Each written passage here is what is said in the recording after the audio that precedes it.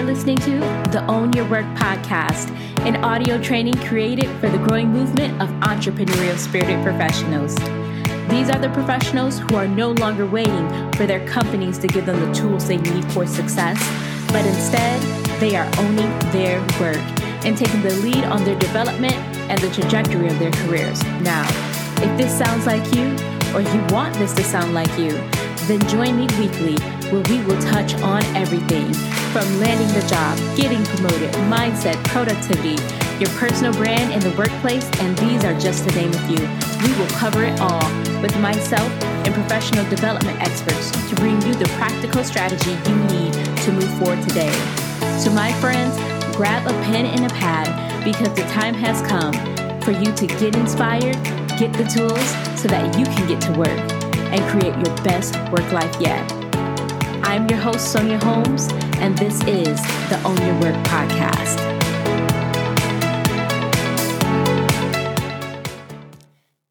Hey friends, it's Sonia Holmes here, and you are listening to the Own Your Work podcast, where I bring you some inspiration and actionable steps to help you create your best work life yet.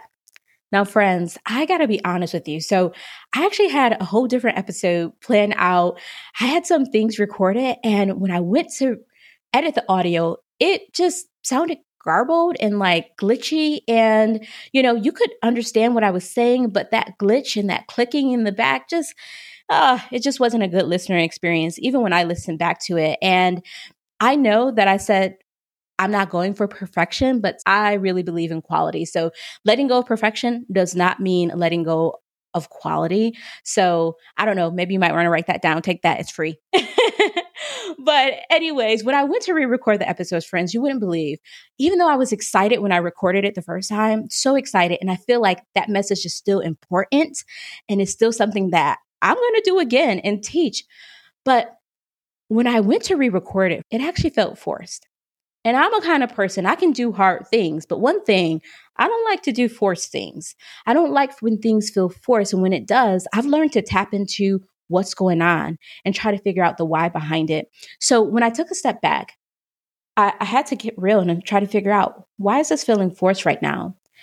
And faith is really big for me. So I don't just even have these dialogues with myself. I pray and have these conversations, right? I speak and I believe Holy Spirit speaks to me. And one thing when I said that, I really felt this impression that, because that's not the message for right now.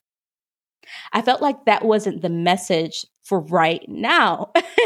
And I am very prayerful in what I do, not only careful, but prayerful in what I do and say. And it's just really important to me. And my next question, when I felt that impression, I'm like, okay, so then what is it? What is it? And I really felt like there was this just put on my heart that people need to heal their relationship with work.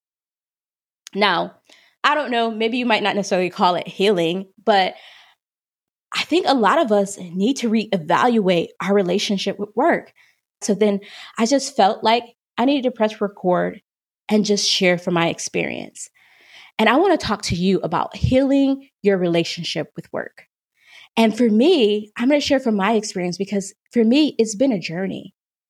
And when I immediately got that word, honestly, I don't even think it was necessarily something I thought about before. I always thought about identity in work, but I never necessarily thought that my relationship with work needed to be healed. But I always just thought about, I need to detach. I knew that I needed to detach my identity from work. And the reason why, I knew this and it's something that I'm always working on is because sometimes, I can get so caught up in my work that, it's something you can take me somewhere not even work related and I'm talking about work. I'm always talking about work or professional development or something that I learned. And when I started to peel back these layers years ago, I realized that I got my value and I found a sense of value in being a high performer. And I almost thought that this is who I am. That was almost the crown jewel. If I can, accomplish this, I put so much weight on my accomplishments or trying to pursue or get better at work. And it wasn't always healthy.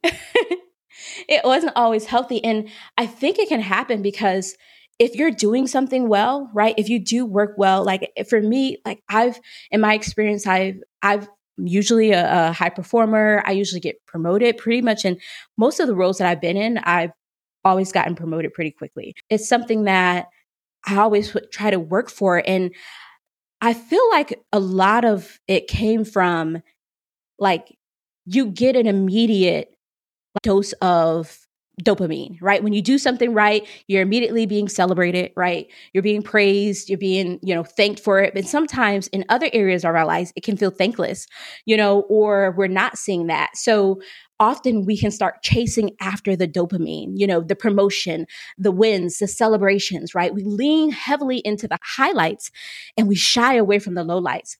But those things are just as important, my friend, because what I'm learning is that I'm neither the highlights or the lowlights. That is not who I am.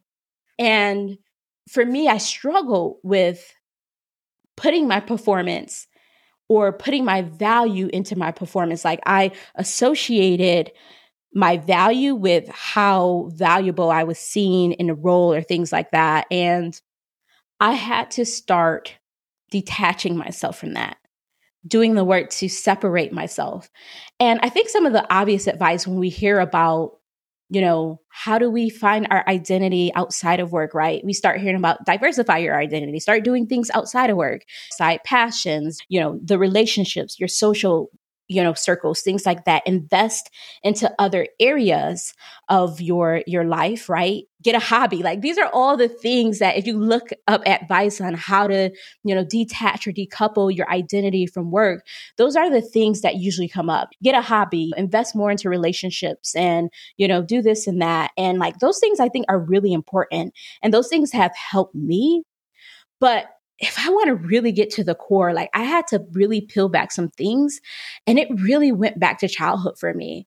Like it was the praise of being a high performer or not coming from much to, performing and getting promoted into being seen in a certain way. Like it was just so much more to me or for me than just, trying to do more or get a hobby or, it really went deep for me. And I had to start asking myself, like, why is it important for me to be the top performer? Why do I think I have to do this? And there's nothing against being like performing. I'm like all for it. I believe like that's part of the process. When I talk about own your work, that doesn't mean that you're not a high performer. When I talk about creating your best work life yet, that doesn't mean that, your aligned life means that you're just, mediocre at work. That's not what it is. What owning your work is, it means that it doesn't define you. It means whether it's high or low, like that is not who you are. There's so much more to you and who you are and your identity and what God says about you than the work that you have to do. Like it went so deep for me and it went even spiritual for me because it was like almost how I was even like equating my relationship with God. Like if I'm doing good, if I'm performing, then I'm good. If I am doing well, then that means I must be okay. If I'm experiencing highs, that means that I must be approved and loved. Like, but the reality is that I'm enough, even if I have a point in my career when I'm not doing well. I'm enough and I'm valuable and I'm highly loved and I am so much more, even if I have a moment where I fell. I am enough, even if I show up and make a complete fool of myself. I am enough because I am loved not because of the work that I do. I'm loved because of who I am, because of who he says I am. And so for me, if I'm just being real and I'm keeping it 100 with you, like my identity doesn't just stem from my passion projects or, working on another thing or even like the relationships or things like that. My identity, how I like and how I am healing my relationship with work and how I am unraveling these things and really understanding who I am for me is going to the source. And for me, that's God. It's my faith. Like, what does God say about me? What does he believe about his daughter? And maybe your faith is different, right? But whatever it is that you believe in, I still believe in that same thing. What does your belief believe about you? What does what you believe about you, or believe about humanity, believe about the being? Because that is where your worth comes from. I always have to reevaluate like how I am measuring my worth, and make sure that like my worth isn't on external things like pay, like my performance, like another accolade, like achievement. And it is so easy for me to get into those zones. And it's something that I always try to go back to. And for me, once I started pursuing, like aligned life, for me, pursuing aligned life means starting with who I am and showing up like how I am to different spaces. And I feel like there's work that needs to be done when it comes to our identity with what you believe about yourself. Because from what you believe about yourself, everything else is going to come from there. Your behaviors is a reflection of what you believe about yourself. Everything is going to stem from that place of like who you believe you are. And I just want you to know that you are worth so much more than the work that you do. Like so much more. Like, I don't know what your faith is and what you believe, but I can tell you that you're loved. I can tell you that you're loved, and it's not because of the work that you do. It's not because of your performance, and that your value doesn't go up or down whether you get an accolade or not. And like, that's the message that I want. Like, that is the thing that is flowing from my heart. And I just want to share that with you today. You're worth so much more than the work that you do. You're worth more than a paycheck, more than an accolade, more than another box that's checked. You are worth so much more. So if I can encourage you to do anything in this episode, I would tell you to pause, friend, and reflect on what you believe about yourself. Reflect on your relationship with work. My reflection and my experiences might look a little bit different from yours, and how you relate to work and how you see your value. And maybe it might not even be a thing for you. Like, you're like, nah, I'm good, Sonia. I know who I am, and like, I don't get these things, jumbled or mixed or, coupled together. And then if you don't, like, that's good. That's great. But I know that so many of us, we struggle with it. And when things don't go our way, or when things don't go how we think it should, or where we start to feel disillusioned, not disappointed. Like, disappointment is normal, but then we start feeling disillusioned. And then that's the hard part. And that's why I believe that it's so important to know that your identity comes from something greater than your performance, comes from something greater than the work that you do. It is your birthright. It is what every human deserves. Work beyond a number. And that's all I got, friends. I hope you pause, reflect, think about your identity and your relationship with work. Until next time, friends, remember, there's so much more to you than the work that you do. Own your work, friends. Don't let work own you. Until next time.